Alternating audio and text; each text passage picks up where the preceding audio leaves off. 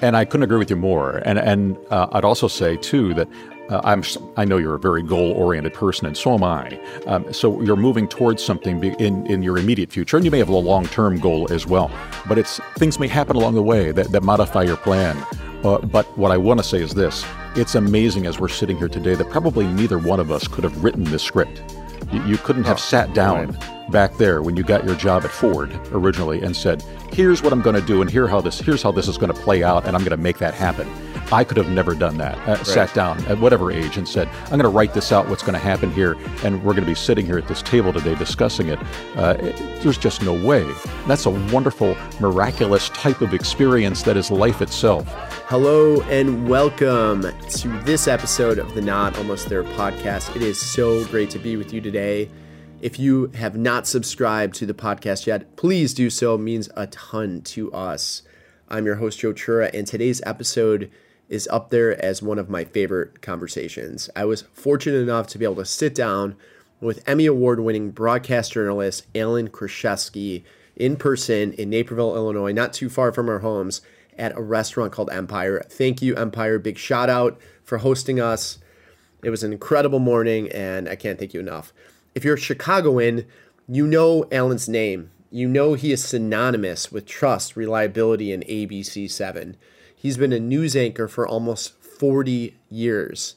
And while the news, its content, and digging into the truth in media is part of our conversation, what I loved most about our exchange is Alan's personal story. Today, he and I talk about his upbringing and how a horrible tragedy changed the trajectory of his life and ultimately gave him stability that he otherwise would not have had. I'm going to go and just jump right into this conversation. So if you're somewhere that you're able to get your shoes on, head outside and put on those earphones and listen. If not, jump on the treadmill. Either way, we're going to rock. So here we go.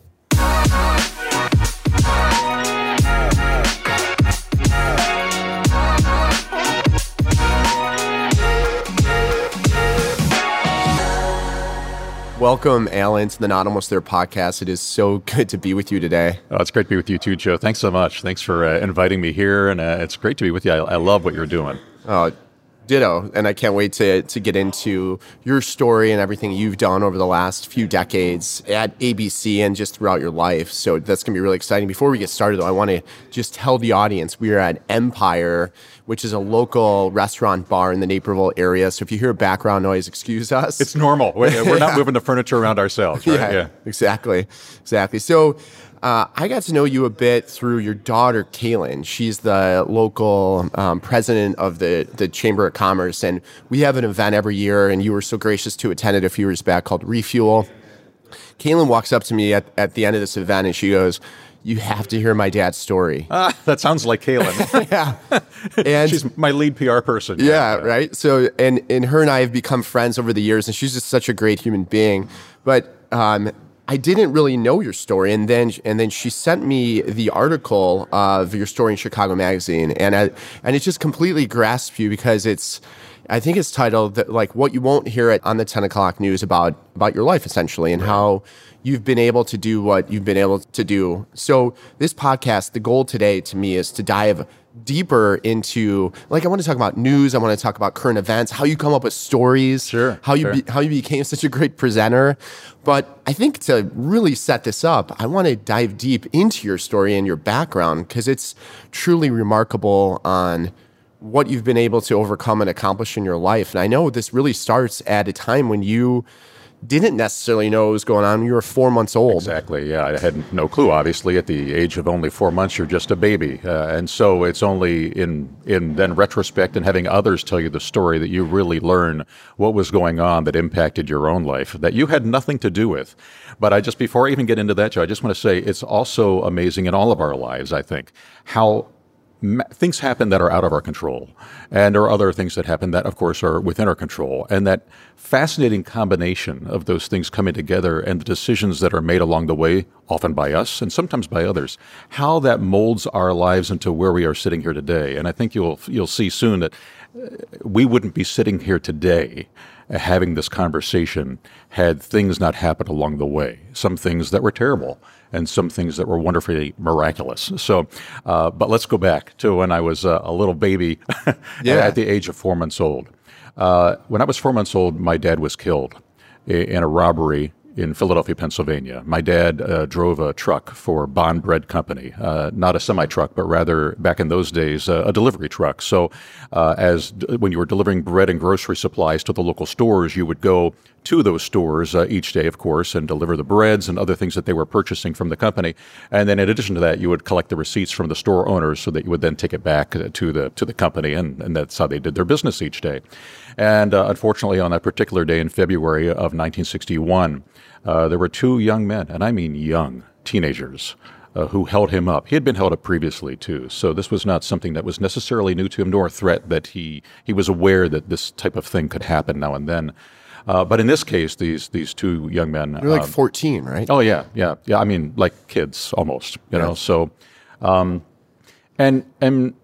I'll get a little bit deeper into that, but obviously that's what happened. They shot him in the back, and he died there in the street in Philadelphia. And he didn't even see that coming, to your knowledge? No. Well, to my knowledge, he didn't. I mean, obviously, we don't know what he saw because no one else was there other than he and the two individuals. I will go a little bit further here without getting too deep into that case and just say that those two individuals, a lot was going on back in 1961 in this nation. These were two young men who happened to be African American. To this day, I honestly don't know. Were they investigated properly?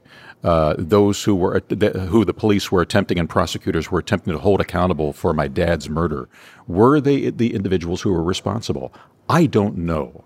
And some people have asked me, well, Alan, doesn't that give you a curiosity? Don't you want to dig further and really find out what the truth is? I'm always interested in the truth. I mean, as a journalist, I've often said that that is the core of what we do. It is to find what is the truth.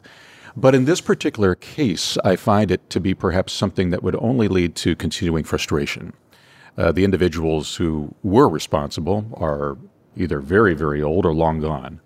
And I don't believe you're really going to find necessarily what you're looking for, searching deeply into the past for something that has already happened that you had no control over.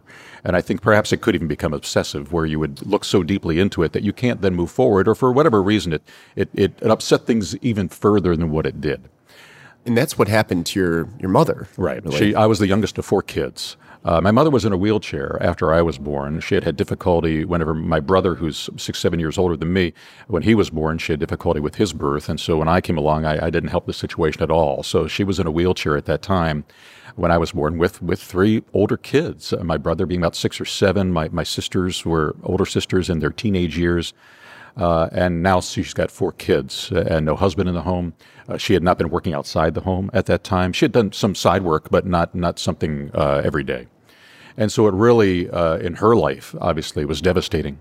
And I'll go further with the case then and just simply say that the two individuals, while they spent a good deal of time in jail, by the time it was all said and done, the case had been chipped away so thoroughly that neither one of them truly spent time in prison for what had happened to my dad. Okay, so let's just leave that. But I mentioned that to say that my mother lived through all that too. So she had a very, very difficult time. And I'll not even a difficult time. She was unable to leave that behind. I think anyone who's been through a tragedy like that might say, well, you never leave it behind. It's always with you in some way. You know, time goes on. There may be healing. You may be able to, to move forward with your life. But if you've lost a spouse like that, if you've lost a child, I gratefully have not, but I'm just saying, I know in her case that she did not recover from that ever. It was always with her throughout her entire life. And just to unpack that a second, so what happened was one of the individuals was convicted, and then on appeal, he was found not guilty because of a coerced confession. Correct. Now I'm getting back, and you're right. You're right, Joe. Thanks for looking into that. Yes. So now we're talking about what happened back in 1961 to young African-American men who were picked up by police and then questioned regarding a case that they may have had something to do with or maybe didn't have something to do with, that a confession, was it truly a confession? Or like you said, was it a coerced confession? So we'll never know. Obviously, the courts made their decision back then with regard to the case. The one man in particular spent a substantial amount of time in jail without having been convicted. Okay, so again, I can dig as much as I want into that, but it's not going to change the circumstances of what happened of something that I had nothing to do with, although obviously it impacted my life to where we are today. Back to my mom, though. She faced a very difficult situation. She was crushed and devastated by what had happened, having a difficult time moving forward, physically having difficulties too. And she made a decision later in my life, when I was at the age of 4, her attention was brought to a school in central Pennsylvania, in Hershey, Pennsylvania, actually, where it was a residential school for kids at that time who had lost one or both parents. And the school exists to this day, the Milton Hershey School. And it's for children who, as they say in today's language, are socially orphaned. And obviously in financial need. There's a financial need barrier, a poverty barrier, that you'd have to be beneath that threshold to attend. There are nearly 2,000 kids at that school today, from kindergarten through 12th grade. Some people don't know the full story. If you look on the back of a regular Hershey bar, you'll see a little bit of it. It will indicate that if you bought that bar and made that purchase, that you've helped children in need. The reality is that Milton Hershey, the industrialist, was also a philanthropist. And Hershey gave his entire fortune to found an orphanage with his wife in 1909 that then became the school eventually and exists to this day. He gave his entire fortune to the school, all in the form of stock shares in Hershey. So the school is run to this day through the trust that Hershey established to run the school. It's incredible. And the trust is the majority shareholder in the Hershey Corporation. So the school is tremendously endowed and has resources to benefit young kids in central Pennsylvania, in the Northeast, and even here, there are children from Chicago that go to the Milton Hershey School. But it just shows how one person's gift to give a fortune like that has enabled so many young people, like me, myself, at that age, to have a different life than they would have had otherwise. So my mother dropped me off at the Milton Hershey School at the age of 4. If you have a 4-year-old, I want you to imagine that, just the decision she made to take your child, and knowing that you couldn't support the child on your own effectively, and to take that child and leave them at that school. And you weren't allowed to visit your children, initially anyway, for 90 days because they wanted to kind of break that homesickness type thing, which, of course, is difficult to break. But now, you were the youngest, so your siblings at the time, I know your brother eventually ended up going there as well. What about your other siblings? Now, at that time, Hershey was a boys-only school. When I was there, it actually changed to co-ed, and it's co-ed to this day. But back then, it was males only. In 1960, whatever, 4 or 5. So, yeah, my brother Jim went there. He was older than me, obviously, and so we didn't have a lot of contact with each other in school because the school is broken into age group divisions. There's a junior, intermediate, and senior division. So basically, kindergarten through 4th grade, then 5th grade, kind of like junior high, 5th grade through 8th grade, and then 9th through 12th. So we would see each other occasionally on weekends. And when my mother came to visit us, which she was able to do, we would see each other on weekends and on vacations too. Got it. So now you're at the school. You are progressing well there. At that point, like, what was obviously at 4 years old, it's hard to probably dive deep into the coffers there and remember exactly what was going on in your mind. But at what point did you realize, like, I'm at the school and this is like, did it feel normal to you? I guess is what I'm getting at. Well, it became normal.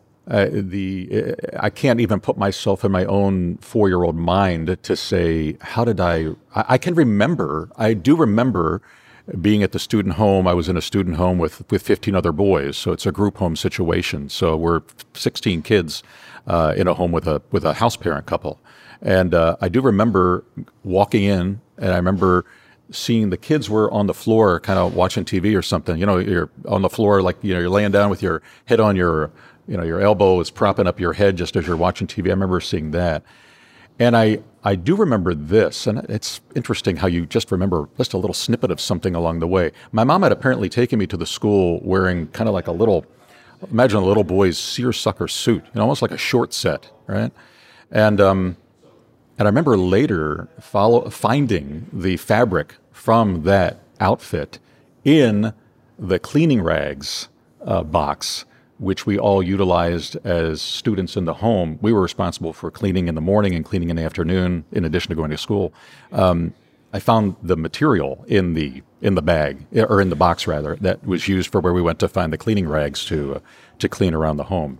Why do you think they got rid of your clothes right away? Well, okay, the school provided clothing to all the children for free, and but part of that is that the school issued the clothing. So non-school issued clothing at that time, anyway, it's changed over the years, was not permitted.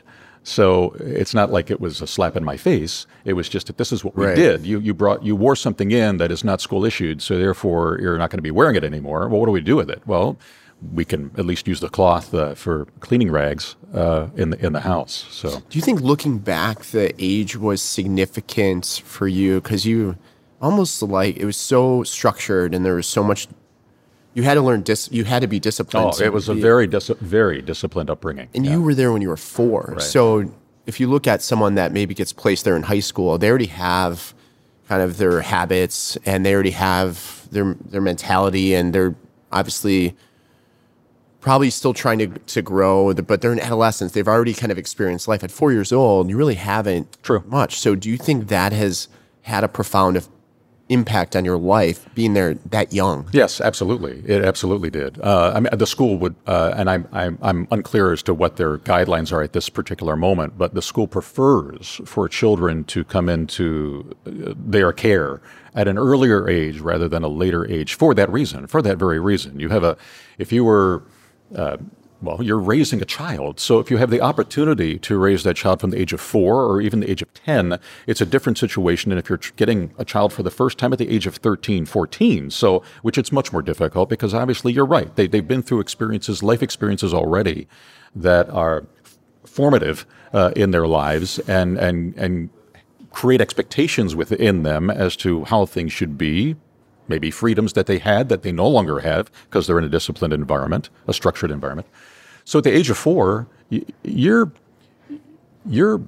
as most kids would be at that age, you're going with the flow. You know, the adults who are in your life, if the adults change in your life in terms of who is supervising you and who's laying down how life is going to be run, well, you're going with the flow. That's just how it's going to be. You learn to adapt. Yeah. You learn to adapt. So one of the things I've been thinking about a lot for the last couple of years is obviously the Chicago and its gang problem, and there's gang problems across the United States, but just because it's so close to home, and you think about when you have to invoke change or show kids that there's another choice or alternative, it seems to be that need is much, much younger than when you're even in grade school. And I know a few podcasts I listened to a while ago, they were saying like the 2nd or 3rd grade is like where you have to really start introducing the opportunities to children to make sure that they understand that there's a chance and there's alternatives. Once you're in 6th or 7th grade, it gets much, much harder. And I was just curious from your perspective on covering stories for so many years and then your experience at the school. Is there, do you agree with that? Is there a fine line within that younger age to be able to get, and that's not to say someone can't change when they're older. It's just, you have a better chance. Well, that would seem to make sense. I mean, I would say that at whatever the age is where you can, so to speak, reach somebody and provide mentorship and support and opportunity, that's better if they didn't have it previously. That is better than what existed previously. So terrific. I mean, there have been long discussions and child development experts have debated whether it's correct, for instance, in my case, to remove a child from their biological family and place them in a residential setting without that type of family support, and whether that's the right thing to do for a child. So. And it depends upon what that setting might be, obviously. And not everyone who went to the Milton Hershey School would necessarily attest to, oh, this was the best thing that ever happened in my life. I mean, there were certainly times when I was in the school, even though adapting to that structured environment and what was being offered to me, that probably at times I resented it. Because simply you're in a place, you hear and see of other kids who have I'll call them, here we go, the normal families, where they're with their families. So they're going to school. They're coming home each night to a mom or a dad or a family member, and we're not doing that. So, there was a little bit of that along the way. But I would go back and just simply to answer your question that if you had that opportunity at any age, there's a possibility you're going to give a child that break, that opportunity that they would have never had. And certainly, if it's done correctly, of course, with mentoring, it would be an opportunity that they would have missed out on if it wasn't provided to them. But the earlier, the better. Yeah. So continuing on your journey, you're in the school, you are starting to grow up within that school, because you were there from the time you were 4 years old. Kindergarten through 12th grade. Through 12th grade. Yeah. So, I mean, so through what we would consider high school. Sure. Right? Yes. And along the way, there's something in that school that I read that you necessarily didn't like, and it allowed you, by you choosing the outlet of singing, you were able to move into a different area, right? What Joe's talking about is and this has changed over the years too. So as I mentioned, there are 3 different divisions of students in the school based upon age groups. The younger, the middle, and then of course the high school group. And when I was attending there, when you move to the high school level, what we called senior division, the student homes, again, you're talking about 15 to 16 kids in each home, were paired with another student home, and the 2 student homes together ran a dairy farm.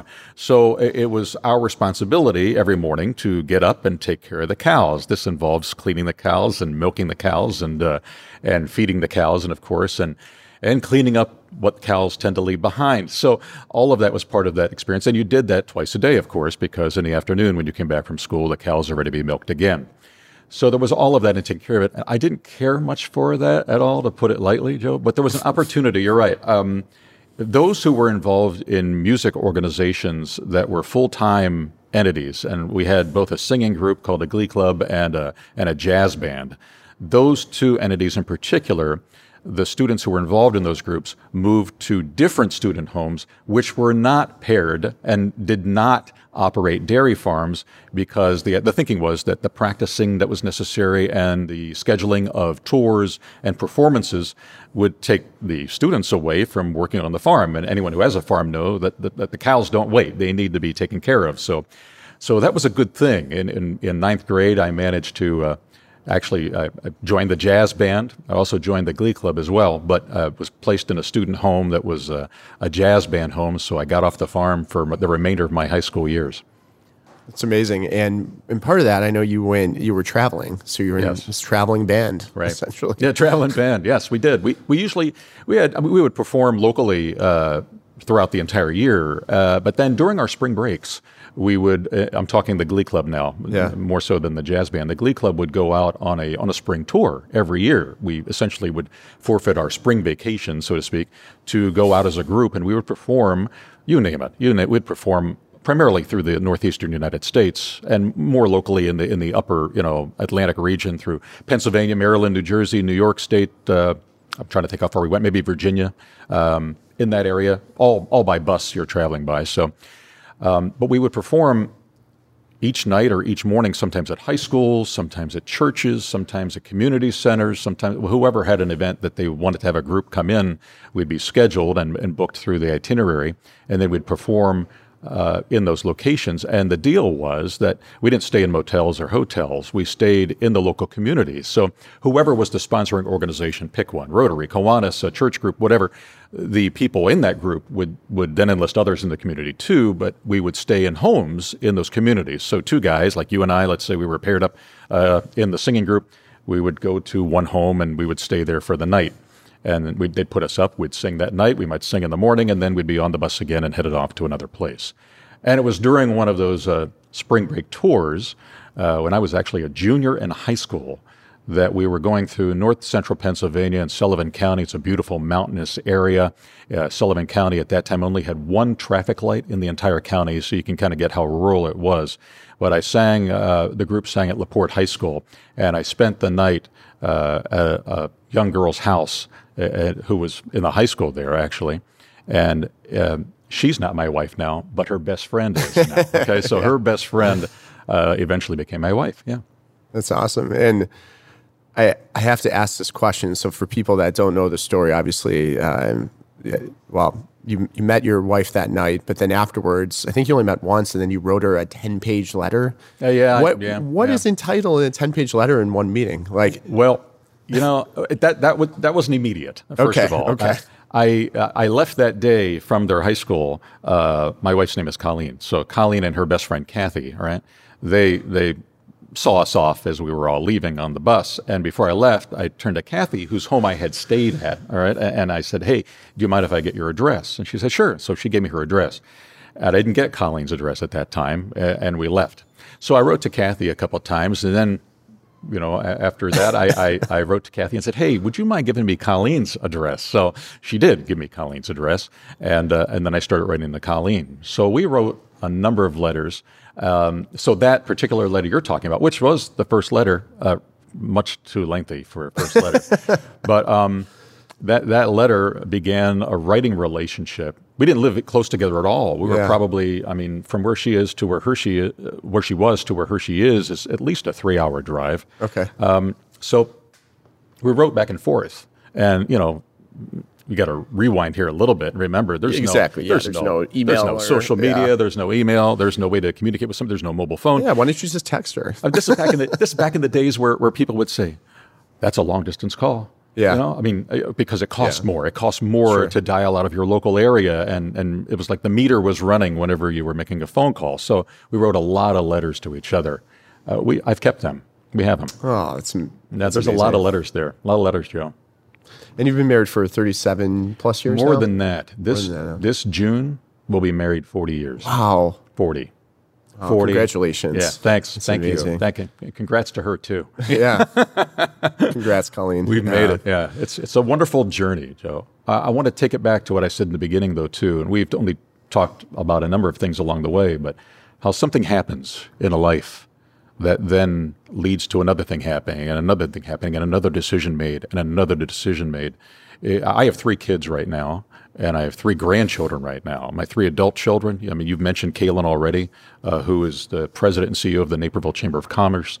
My daughter, Kiara, younger than Kaylin, obviously, works for Google in Seattle. She's a software engineer. My son, Kian, lives in Chicago. He's an accomplished artist and amazing photographer and is working digitizing archival material for people so they have them as keepsakes right now. And it's just...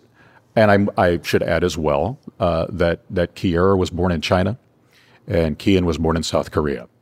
So they're an awesome family. None of that happens, and bringing us here to today without every step that happened along the way. It's fascinating to me. 2 things I always say and I think about is life doesn't happen to you; it happens for you. It's one, and second is the dots always connect behind you. They don't necessarily connect in front of you. So you don't know everything that you're going through and the purpose for it, but you can look back and say, wow, this is why this happened. Like me on the assembly line, started on the assembly line when I was 20 years old as a young father and no idea what I was doing. But if I didn't have that job, I would have not have been able to go to school while working on the assembly line to get the job at Ford Motor Company, to be a car dealer for a few years, to create a digital marketing company focused on automotive. So it's like you go backwards and it's like, yes, that makes sense. But when you're going through it, you necessarily don't know. And that's why it's forward progress. It's progress over perfection. It's going every little decision that you take or make in life is a step toward the direction you want to go in. And I couldn't agree with you more. And I'd also say too that I know you're a very goal-oriented person, and so am I. So you're moving towards something in your immediate future, and you may have a long-term goal as well. But things may happen along the way that modify your plan.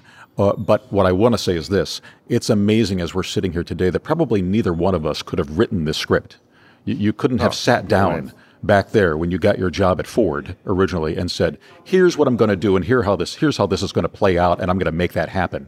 I could have never done that. Sat down at whatever age and said, I'm going to write this out, what's going to happen here, and we're going to be sitting here at this table today discussing it.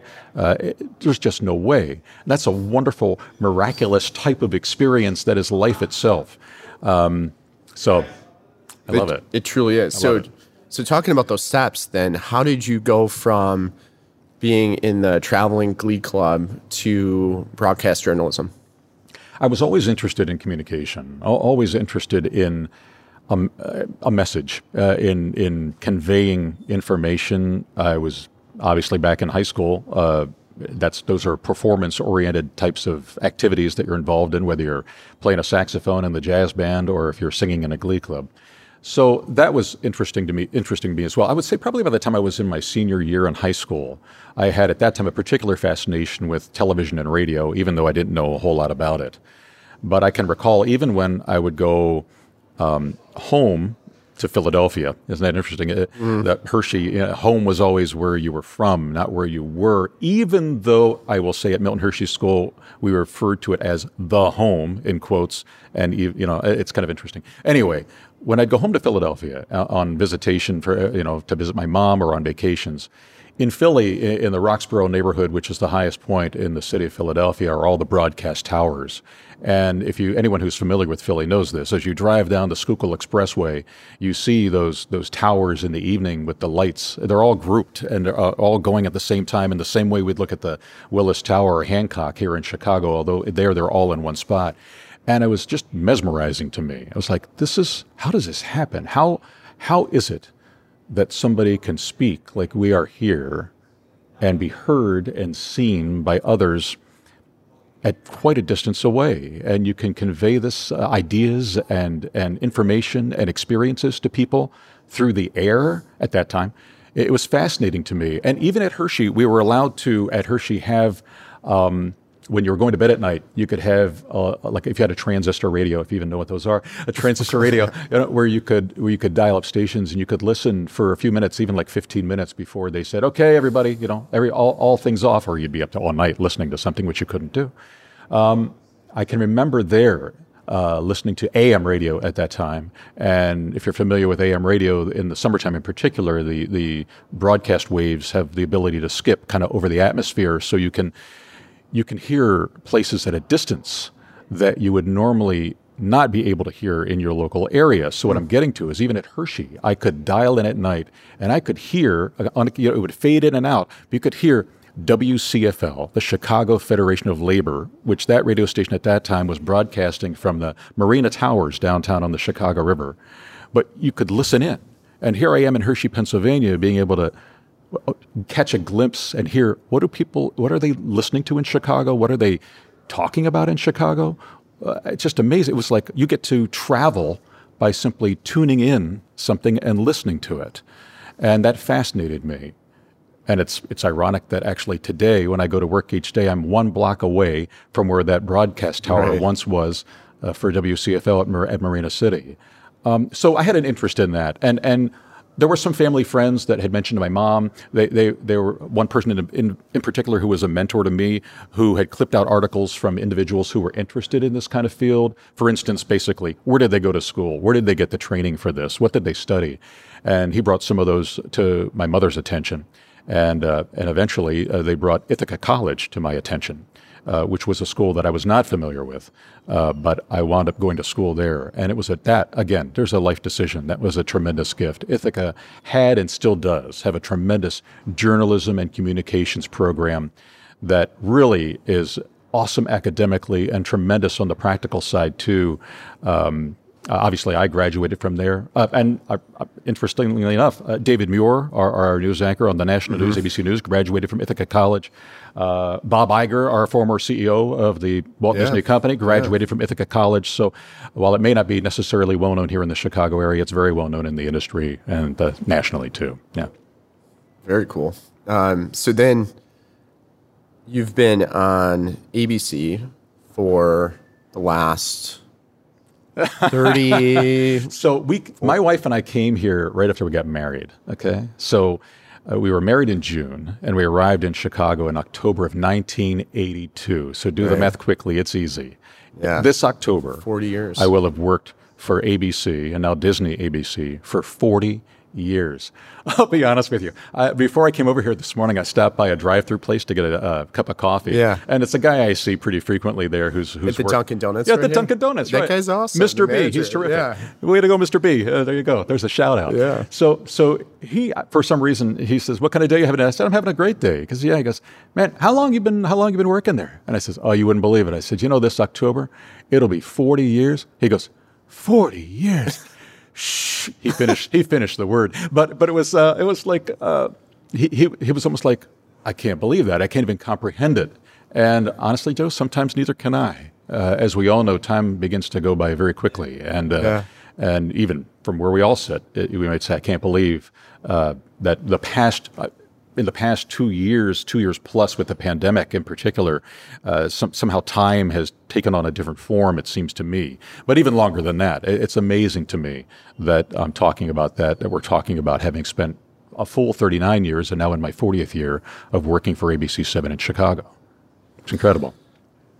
Given your history, and obviously you've been doing this a long time, which is, first off, it's incredible the longevity that you've had in your position and how well-known you are and what a great job you do and how disciplined you've been over the last 4 decades. I mean, talk about a role model and someone that we can all look up to and learn from. So thank you, first off, from that. I'm going to immediately jump in and tell you this is a team sport, and I'm one player on this team. Yeah. I also know you're very humble. But I'm curious, though, because of what happened to your father, the first time that you had to report on a story of violence, and maybe it's a story similar to what happened to your father, because Chicago is obviously an area where there is more crime than we want. Yeah, how very much so. Was that like? What was that like for you? I have a keen awareness of the damage that's done to a family when something horrible like that happens, because I lived it. And I saw, even while I was at Hershey, I was aware of it, what was going on in my own family and the difficulties my mother and my brother and my sisters were facing because of what had happened. And it never goes away. It's always there. Even those who successfully over time manage to obviously live productive lives and find happiness in other places, that aspect of it, of what happened, is always present. I mean, there's not we talk of closure sometimes. I don't know if there is ever closure. There is time that goes by, but there's still pain. That doesn't go away. There may be happiness, there may be joy, there may be love, but there's always going to be that pain. That's always there. And I'm keenly aware of that. When I have talked to families who've lost a loved one like that, or like you've mentioned, the crime situation in our city of Chicago, even I could talk about what we, on any given day, unfortunately, we have to report on. And I really mean, unfortunately, that we have to report on, because it's so disturbing.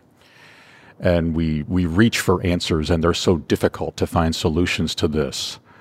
But in this past week, we have a mother who's accused of murdering her 6-year-old child, and then we have last night a woman who I believe she's 29, who was expecting, who was killed, who was shot almost execution style in her vehicle in the city of Chicago. And in addition to that, we had 2 young men, I believe they're like 14 and 15 years old, who were also killed yesterday. Those 3 things that I just mentioned happened in one day in the city of Chicago. And it troubles me greatly. People say, well, you bring your work home with you. Yeah, your work is always with you. It's frustrating that we have such a difficult time. And I understand why it's difficult, but it's just so frustrating that we can't get a handle on not fixing it.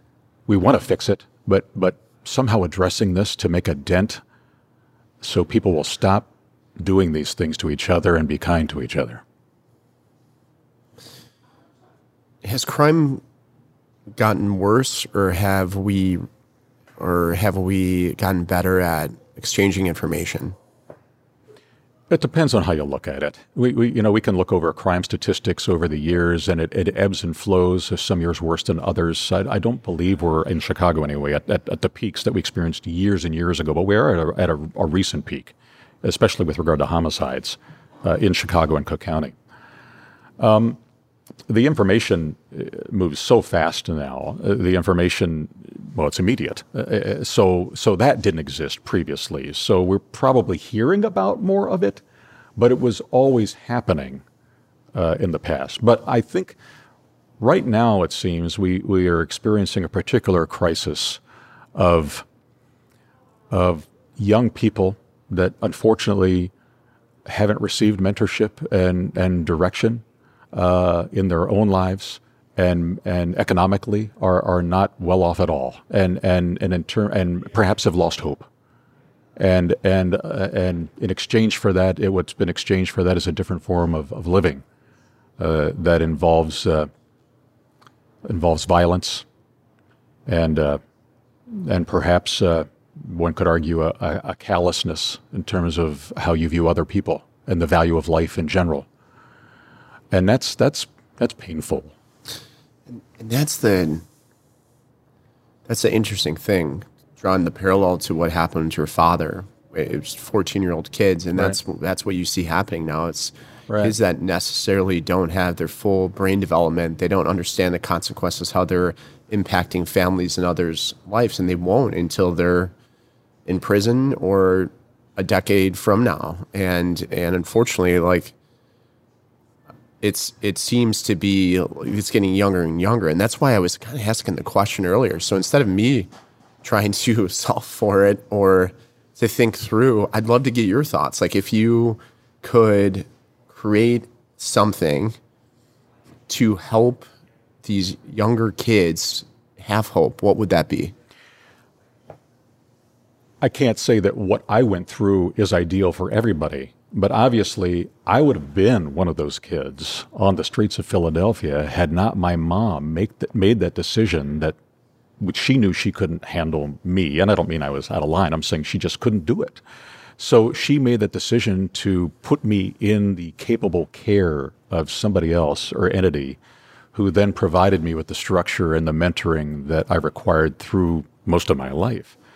She was not out of the picture completely, don't misunderstand me, but I'm just saying she made that decision for that reason. So I think at the core is reaching young people as early as possible to provide good mentorship in terms of an opportunity, but staying in touch, providing wise counsel, checking in.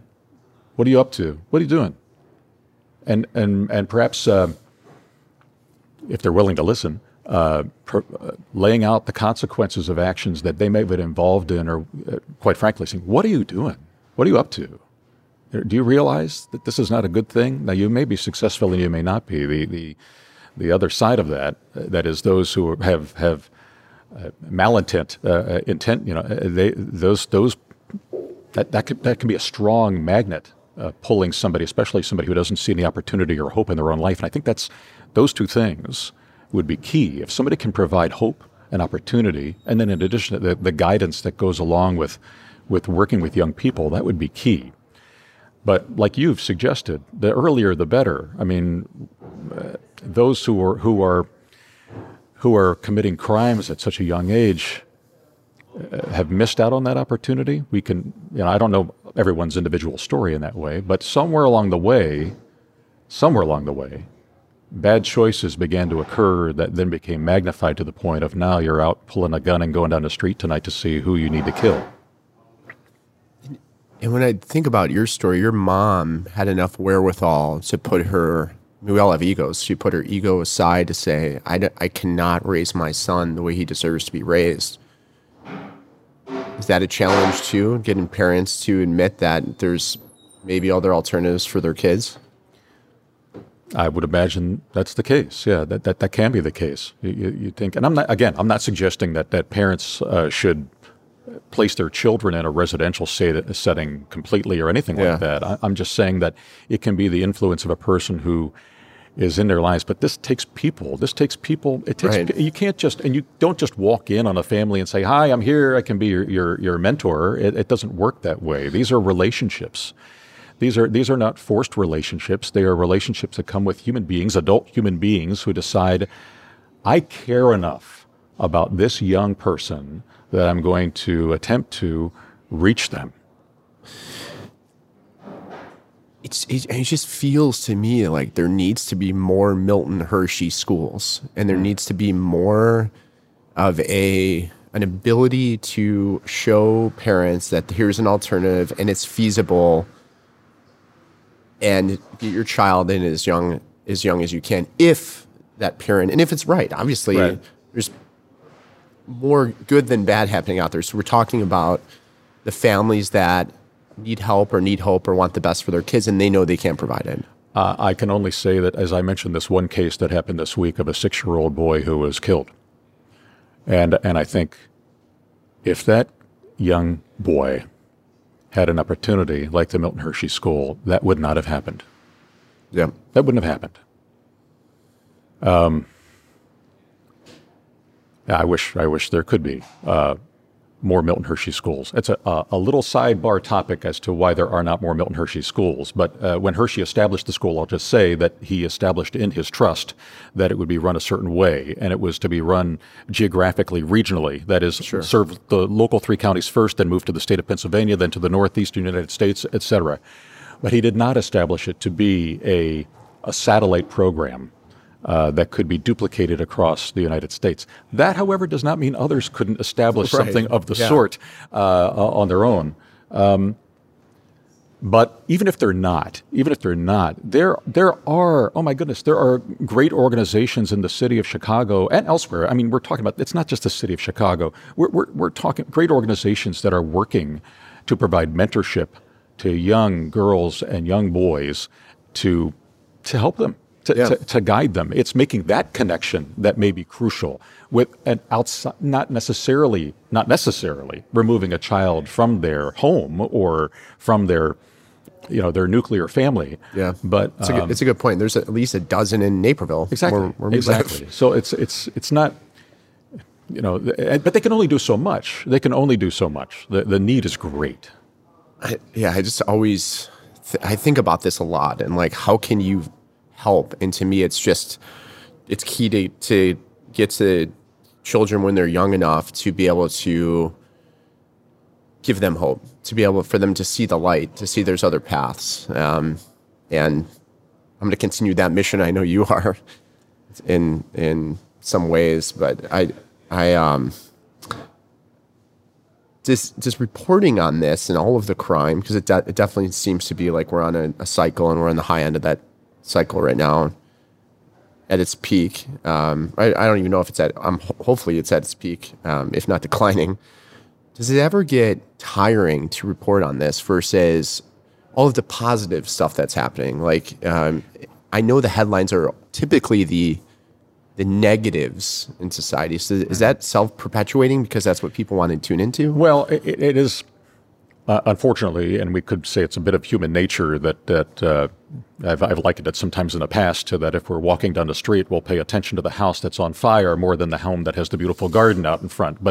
But it's a bit more than that. And some of these things, we run an attempted balance of providing good news stories as well. I mean, we spent the past few days highlighting the Great Chicago Blood Drive that we put on with the American Red Cross for 2 days, just focusing on that in addition to our regular news coverage. But and I believe the last count was at least 1,300 units of blood that were being donated from individuals in the suburbs and in the city. And each unit, of course, has the capability of saving 3 lives. So that's a wonderful thing. It's incredible. That was done in just 2 days' time. And we've attempted to champion as well people who are doing good things. We have a whole, it's not I don't mean a franchise, but we have highlighted them as being things that we can be Chicago proud regarding. And so whether it's an individual or we had a young girl in the southern suburbs the other day who was collecting clothing for people in need and also collecting soup for seniors. So her goal is to collect 1 million soup cans that will be then donated to senior centers and other areas or individuals who are seniors who could use just the assistance of a meal coming their way. I know it's a can of soup, but it's something. and she's 6 years old doing that. So Yes. we champion her. So those type of things we are highlighting. It may be true that we don't necessarily, if we think of what are the big stories of the day, think of her doing that, or somebody who donated blood because maybe they lost a family member from sickle cell, and they realized the importance that these transfusions make in keeping somebody alive. They're there, but you're right to the extent that it's often those other stories, and they are more troubling stories that get our attention, and quite honestly deserve our attention. What is frustrating at times is that there's so many of them. So many. There's so many of them. I can't even imagine an answer to this question, but I have to ask it. So over the last few decades of you reporting, is there a story or maybe two that really stick out to you? Oh, there's so many. I know. And some are positive. Many are positive, actually. There, I'll tell you about some positive things. How about that? Well, I haven't talked to her in a long time, but there's a woman on the south side in the Roseland area who runs the Good News Daycare Community Center there. Her name is Pearl Willis. And Pearl has given her life to helping out young people, boys and girls, but largely girls in this case, because what Pearl does is she works with young girls who become pregnant, and she watches their kids after these babies are born in a daycare setting that is wholesome and great. And then, as a result, these young women can continue going to high school and graduate from high school, and then from there, hopefully, get training or at least a solid life foundation so they can raise their children and have good lives. She's doing that. These are things that are happening every day. There's been great stories. I've been very fortunate to cover the administrative aspects of the Roman Catholic Church. Now, the other side of that, of course, was the sexual abuse crisis, which we've covered as well. My point was just simply on a positive side too. The good things that have gone on with that over time. I've been so fortunate to, and it just kind of, I wasn't asking for it. It developed over time, but I've covered now 3 of our Chicago cardinal archbishops. And as a result, I've covered 3 popes in Rome in terms of what's been going on administratively within the Roman Catholic Church. So it's been awesome to be in Rome when a conclave meets and when a new pope is elected by the cardinal electors, and there's white smoke in St. Peter's Square, and the crowd goes crazy. It's one of the greatest reveals of all time. So those type of experiences certainly sit on my mind.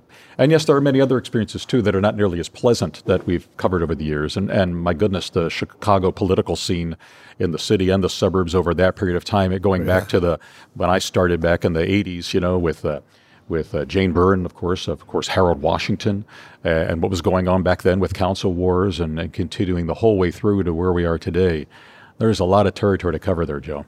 Yeah, I can imagine. Is there something, because I know you traveled a bunch covering stories as well, any travel experience that sticks out to you? Well, I love traveling anywhere, even in my free time. Right. I'm the kind of person that if you said, "Hey, I've got a suitcase, you're packed up. Where do you want to go?" Let's go. I love doing it. I would have to go back though again to those the Rome trips. That you're working hard, but who doesn't want to be in Rome? I mean, you're working hard. You're up in the middle of the night, literally, because of the time differences, and we're live at Rome time. You're live at 1 a.m., 2 a.m., and 5 a.m. So, and then during the day, you're covering what's going on. So you're exhausted, but it's really rewarding and incredible to be there. Those are especially. Has there been a story ever that you didn't want to cover, or you? Oh my gosh! Or you refused to cover? Put it that way. No. There may have been stories that when we were thinking about what the story would be about, and we went out to cover it, realized, okay, it's not what we thought it was going to be, and so therefore it's not deserving of coverage. There have certainly been stories like that. But I'm trying to think. I honestly don't recall a story where I said, I'm not covering this. I honestly don't remember that. No, I don't remember that. I think it would be in almost every situation, whether it was a great story or a not so great story, and I'm not talking about whether it was good or bad. I just mean whether the material was there and the information. Everyone has a story. So if something's going on and it's worthwhile at least looking into, that probably justifies doing the story in the first place. Now, that may change as the day goes on in terms of how much time we devote to it. For instance, if it's not substantial enough. But I don't recall turning down a story in particular for a reason like that, where I'm just not refusal to do it. Yeah. Yeah. The question on how do you report one moment on a very negative story or positive story, and then have to switch the next moment to something that's the opposite? Like how what skills do you have to develop to be able to do that? Well, we call that it's called a tough turn. The skills. This part of it goes with the producing of the news program to begin with. That really shouldn't happen. Sometimes it's unavoidable, depending upon what the coverage of the day entails. But when we're producing a newscast, we literally are thinking, okay, and in the sections of that newscast between commercial breaks, as it's being laid out, you're thinking, okay, we need the most important information here, and we're looking at the content of these stories too. We don't want a newscast that's filled with violence. We don't want a newscast that's filled with horrible negative things, and we'll look for opportunities, in fact, to provide a story that does not have that type of feel. So it's not just as continuous in that fashion. Or, there may be a story, let's say we have 3 stories a day that are of that nature, in some way negative, you would say. Well, maybe that's in one newscast and then in another newscast and then in a third newscast throughout the day, not necessarily sandwiched together in a single newscast. Sometimes it's unavoidable. But anyway, back to the original question.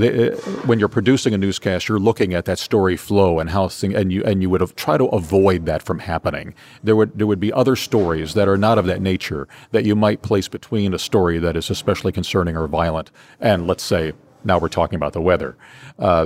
You would create that type of a bridge from getting from one place to another.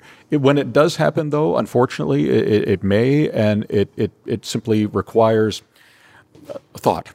It requires, because I'm not just repeating words, I'm not just reading and speaking, I'm really thinking of conveying the ideas that I'm talking to you about right now. And really, as if I see it, speaking to one person and telling them what's happening today. So if we're talking about something serious like that, and then it may require something like, okay, well, here, let's talk about something else now. Or, I want to mention something that's a bit better to think about. Or, okay, I got to change gears here for a moment. Mm-hmm. And we're going to talk about something else. It may be done in that fashion too. Got it. So it seems like authenticity is just a hugely important thing there. One of the other skills, if you will, that it's hard to wrap my mind around is how much information you have to compartmentalize so quickly, because the news is almost real time. Right. What have you, I'm sure you've evolved over the years there. Like, what have you learned from that? Well, I've learned that you can't know everything, and you never will.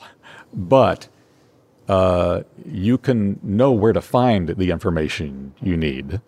And with everything that's going on every particular day, you can at least be familiar with what's going on in those issues. And this could be anything. It could be we're talking about the latest COVID numbers and where they've been and where they are right now. There's been a lot of discussions about this. It could be about the types of masks that are now being said are much better to use than cloth masks, for instance, in an indoor, communal setting.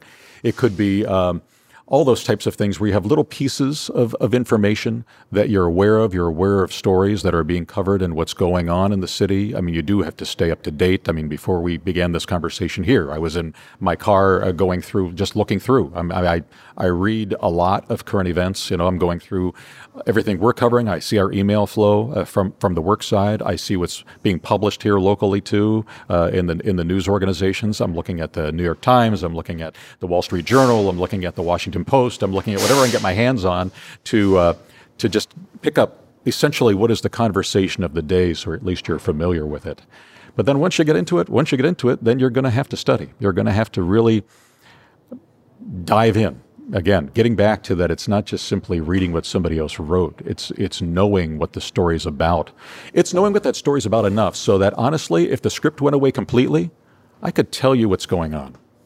I could tell you what's going on. I may not be able to get into the details of specific numbers or something like that, but I should have an idea as to where we are at the particular moment regarding that issue. Is there there had to be a time when there was malfunctions on the teleprompter or things like that? How do you react then? Like, what's the? Because I think this could apply and be parallel to really anything in life. When all of a sudden you're on live TV. All right. Which, by the way, I was recently on live TV on ABC to talk about the non-alcoholic brewery I was creating. Oh, terrific. And I didn't even realize that I said Naperville was a state, like on live TV. By 2 minutes, and I'm like, the state of Naperville. And I'm like, and then at the end of it, I thought I did a good job, and I played it back, and I was like, wait, did I just say Naperville was a state? I was talking about the condition of the town when I said the state, not the geographic aspect. And you can't go backwards on live TV. No, you can't. So there are no do-overs, and that's true. We have no do-overs. There's no delay. There are no do-overs. So if something happens, a couple things. One, be prepared. Simply, be prepared. Know what the issues are that you're going to. You've already paid attention to the flow of this newscast. You should have an idea of what's coming next. So, and it does happen. It could the camera can go crazy. The teleprompter can drop out. Your script material can be gone. You can toss to somebody who's on a live remote, and we can't hear them. And so now we have to go on to whatever we can go to next. So you gracefully tap into your noggin and figure out, okay, here's where we are going next. We're having some difficulty here. Obviously, we'll try to get back to that person in a moment. So let's move on for now. And now you need to know where you're going. So that takes preparation and the ability to know where you were, where you're going, what the next topic is, and the background knowledge that you have regarding it to at least make that transition to get yourself there. All of that. On the other hand, there are some times where things happen and they're so out of control and they happen so suddenly that there's not much you can do. And I think it's important in cases like that, where it's evident to the audience that something's really happened here. We're all human. Right. We're all human. Mistakes happen, you know, and so I think it's better if you acknowledge that, well, we didn't expect that to happen, but we had one case, this is kind of silly, but we had one case recently. There was a graphic that was positioned next to me, or was supposed to be positioned next to me, but when they took the shot, it was actually over my face. So I'm sitting there. You can't see my head. You can see the material there. And the director gradually moved it over as I'm talking. And as it went by, and I knew I could see out of the corner of my eye what was happening there on the monitor. As it went by, I just said, "Oh, there you are." So it's that type of thing where, it doesn't have to be embarrassing. It's something that happened, and as we all make mistakes or things happen that we could not have anticipated, it's more how you react to it, I think, than the fact that something has happened. But being prepared is key. You as the leader in the newsroom, how important is it for, do people look at you like, what should we do, and how important is it for people to judge your reaction to know how to take those next steps? Well, there's a couple things there. One has to do with what we're doing specifically in terms of story management and coverage and who's covering what. And so that this is a team sport. I mean, I'm one person. I appreciate what you're saying. But you're the principal anchor, though. One person, yes. Well, right. I take that responsibility very seriously. So there's a voice that I have in terms of talking about what we're doing and why we're doing things the way we do. That's true. We also have an entire management team that is responsible for structuring our people and our resources and our reporters and our anchors and determining, okay, what are we doing this day? Okay, they've already met this morning as we're talking here, all right? In fact, they've just finished their meeting. I'm not involved in that meeting. So all those decisions are made without my input. But later on, as we get into this, and as I'm looking at the shows this afternoon that I'm going to be responsible for, if I have questions or if I have a matter of clarity that I feel needs to be made, or I feel like something is written but it's missing something, I mean, that's how I'll get involved.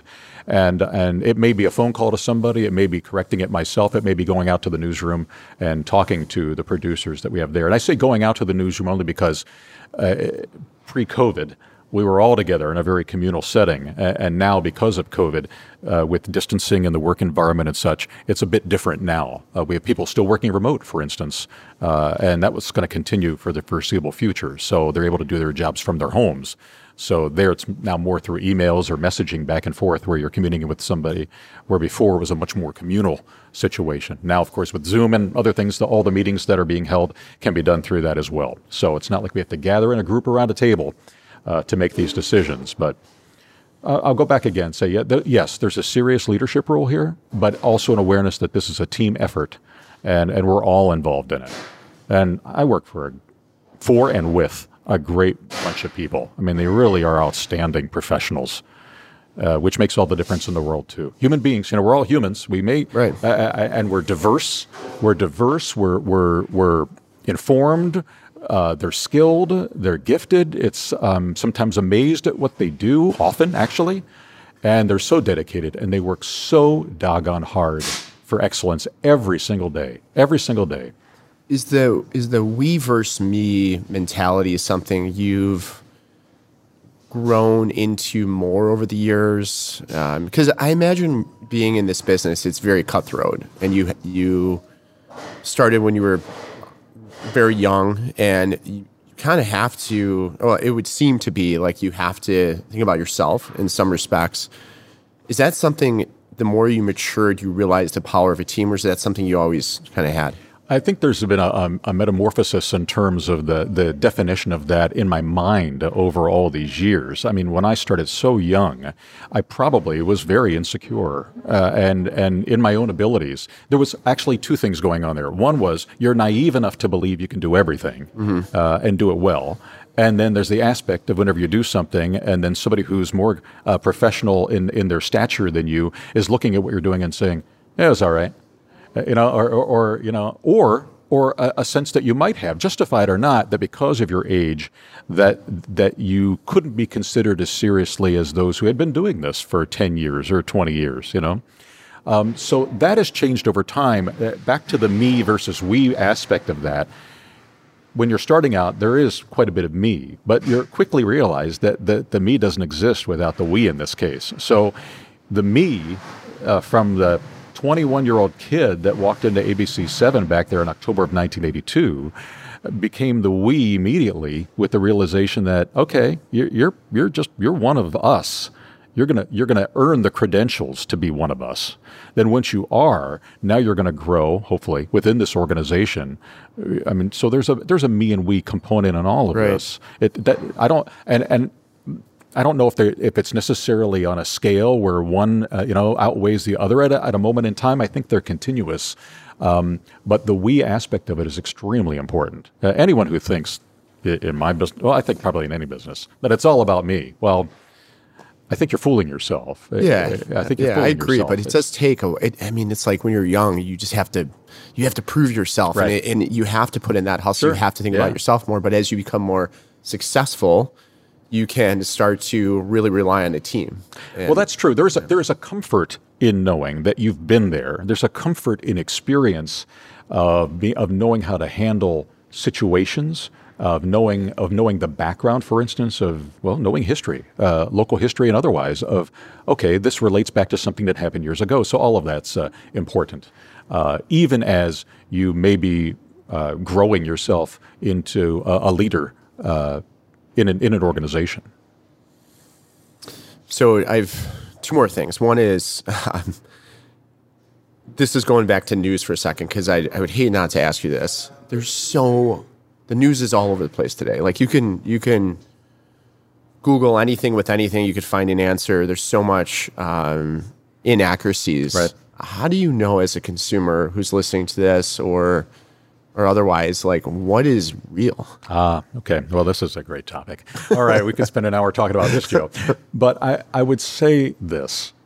I think it's never been more important for consumers of news and information to be discerning and to consider whether the sources that they are relying upon are telling them the truth. Now we're getting into the definition of truth in people's minds. I can't speak to how everybody thinks about that, but I will say this. you're right that there is an information stream that is continuous and so voluminous and immediate. And unfortunately, it's not, you can't look at each source of that as being equal. I hope, this is my hope, if people could objectively stand back for a moment and look, okay, I see this information, but where is it coming from?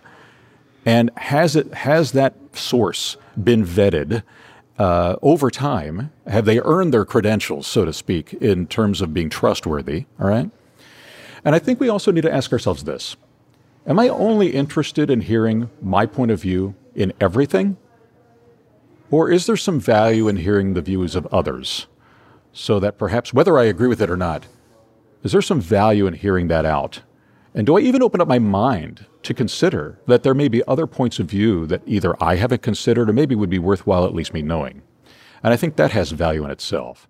But as you've said, there are so many, for social media in particular, there's so many sources of information out there. Not all of them are credible. And unfortunately, we have seen where some working, whoever they are, working in ways that are absolutely malevolent in terms of simply existing to create discord within people of our country, and putting stuff out there that just is not true. But if the algorithm says you've seen this before and you're interested in this topic, you may see it again and again and again to the point of where you say, well, that's what the truth is. We probably have people in our own lives who we've had discussions with regarding whatever, pick a topic, where they say, well, I heard this or this or this. And you're thinking, well, that's not true. But they have seen it as truth because they've seen it so many times. Well, I heard, a friend of mine said, well, I saw a guy who, whatever it is. And that's concerning because it's important, I think, that we do establish the foundation of what the truth is in order to build our opinions on before we even start, or otherwise we're talking nonsense, and that may have a lot to do with where we are right now with discord and the inability to bring people together and discuss, and talk about things, even things we don't agree about. So the two keys there are make sure you're looking at a very credible source, and second, try to absorb other people's opinions, to have more of a diverse knowledge of different takes on things. And right. And there's important to realize too, I guess you'd say, okay, with whatever it is I'm watching or listening to or reading about, where are they coming from?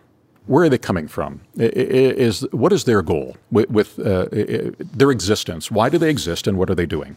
If their goal is to create discourse or discussion regarding a particular area of thought which only a segment of people would agree upon, okay, well, it's not that you can't do that. Here we are. We have a free country.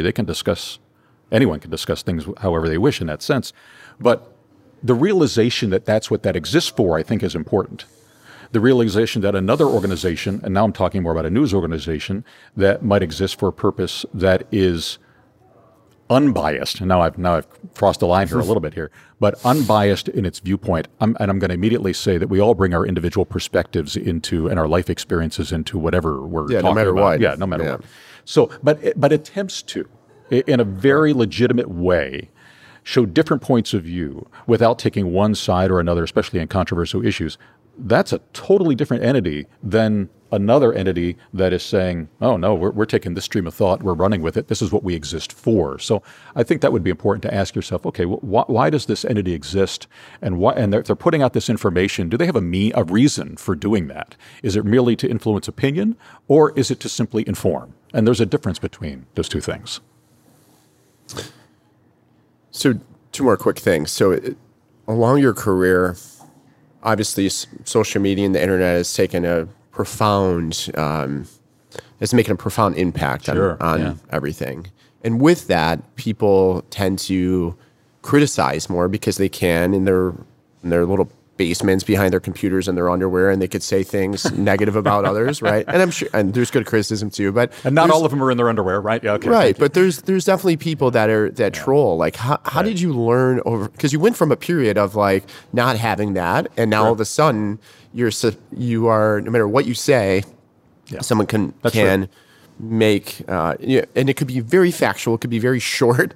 It could just be in your mind indisputable. Yet someone can rebut that. How do you not let that get to you? Well, you remind yourself that perhaps the easiest job in the world is to be an uninformed critic, and there's anyone can be one. If we choose to be, we can be an uninformed critic, or we can even be an informed critic. But we can be a critic, and that's a relatively easy job to sit back and decide how I'm going to pick a person apart because of something they've said, worn, done, the way they acted, the way they danced, whatever it might be. So there's the realization of that, to not take it to heart, I think would be the main part of that. And you're right in that obviously there's a degree of anonymity that's provided to anyone who chooses to go out and say something bad about somebody else. Well, it's nasty. It's nasty. And to step away if it's directed at you, to step away from it and say, okay, you know what, this is going to exist. This undercurrent is going to exist. I may not be able to. I can't stop it. But the best I can do is you can ignore it. You can ignore it. You can surround yourself with people who are willing to objectively look at what you're doing and let you know. If criticism's deserved, that's one thing. If it's simply somebody sitting like you've expressed and they're just simply, this is what they do most of their lives is criticize other people, that's a totally different matter completely. So, is there any truth to the criticism that's being levied at somebody or no? Is it something that's just, okay, whatever. Somebody's just spouting off and using their opportunity anonymously to take somebody down. Yeah. That's not healthy. Right. But if it's directed at you, to ignore it as best as you can. And then maybe set the record straight. If there's something that needs to be straightened out or something that needs to be corrected, well, then correct it. If there's something that needs to be explained further, then explain it. Yeah. It's almost like you can't even win in some ways when you do rebut someone's opinion on something so erroneous. Yeah, that's true. That's true. That's true. You're actually giving credence to what somebody said in the first place just by elevating it in terms of the audience that might be listening. People may not even be aware that somebody trolled information somewhere, and now by giving it that attention, you elevate it a little bit. So often I think it's best to just ignore. Yeah, the only way to stop trolls is to starve them, I guess. Yeah. So last question, because I could talk to you all day. I know you have a newscast to get to. I believe they're going to probably start serving lunch here soon. We can start serving ourselves here in a minute. Yeah, exactly. Right. The person listening to this, you've had an amazing career. You've been, from what I know, an amazing father and husband to your wife, Colleen. What advice do you have for people when you think and you look back at your life? If there's like some key takeaways or some principles that you've taken and you think about to do what you've done and accomplish what you have. Well, you mentioned Colleen, first of all. I'm going to say none of this would have happened without her. So, I mean, she is key to my life in terms of being the foundational rock that I can turn to and get honest opinions from, and supportive, obviously, no matter what, but also willing to tell me whenever I've been out of line or whenever I'm doing something that may not be considered wise. So, I mean, she's key for me in that regard. I think that's extremely important. Whoever have a partner you can trust, who you know is not just going to feed you a line, and certainly is not in it for their own mere good or whatever they want to accomplish, but has your best interests at heart, and is able to say, "Here's what I think," and you can turn to that person. You can say, "Okay. All right, I may have not have thought of that. I may disagree with you, but okay, I hear what you're saying. I hadn't thought of that. Okay, that's important. Let me evaluate. Let's see what's going on." But they're there with it in you, no matter what. Hopefully, you have somebody like that in your life where you know these. Maybe they're long-term friends. People that you know, they've known you. They've known what you've been through. They know you in and out, and they can. When you start talking out of line or say something to, come on, come on. Mm-hmm. Really? Alan, do you believe that? That kind of thing. I think that's really important. I also want to say, I mean, your theme here of Not Almost There, it's a good one. And I just simply say, and thank you for talking about career and longevity, but not done yet. Not almost there. Not almost there. Life is, this tapestry is such a wonderful, rich experience. And I just feel like there's so many things that I'd like to do and be involved in. And some of those things I already have been and continue to be. And other things where I'm like, okay, well, I wonder, maybe I could devote more time to that. So all of that, as life unfolds and you make those decisions, is important too. Surround yourself with good people. Surround yourself with good people is key.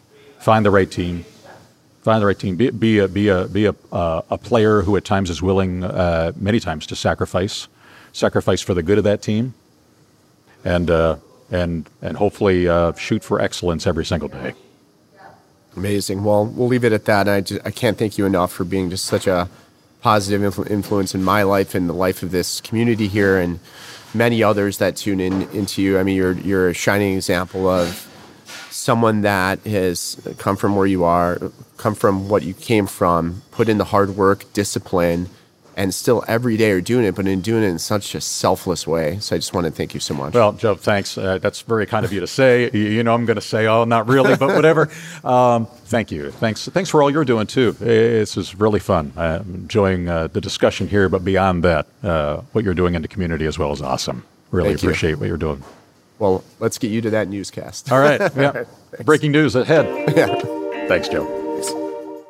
Thank you for tuning in to the Not Almost There podcast. It is so great to have you again. If you haven't hit the subscribe button, please do. That is such a great way to support the show. Also, another great way is to share this content with someone. Undoubtedly, there's someone out there that can get something out of these podcasts, and you sharing them, being an ambassador, means more to us than anything. Also, your feedback is always welcome, so please leave it either in a review or on our website at notalmostthere.com. Thank you again for being here, and we look forward to an amazing year ahead. Have a great and awesome, productive week.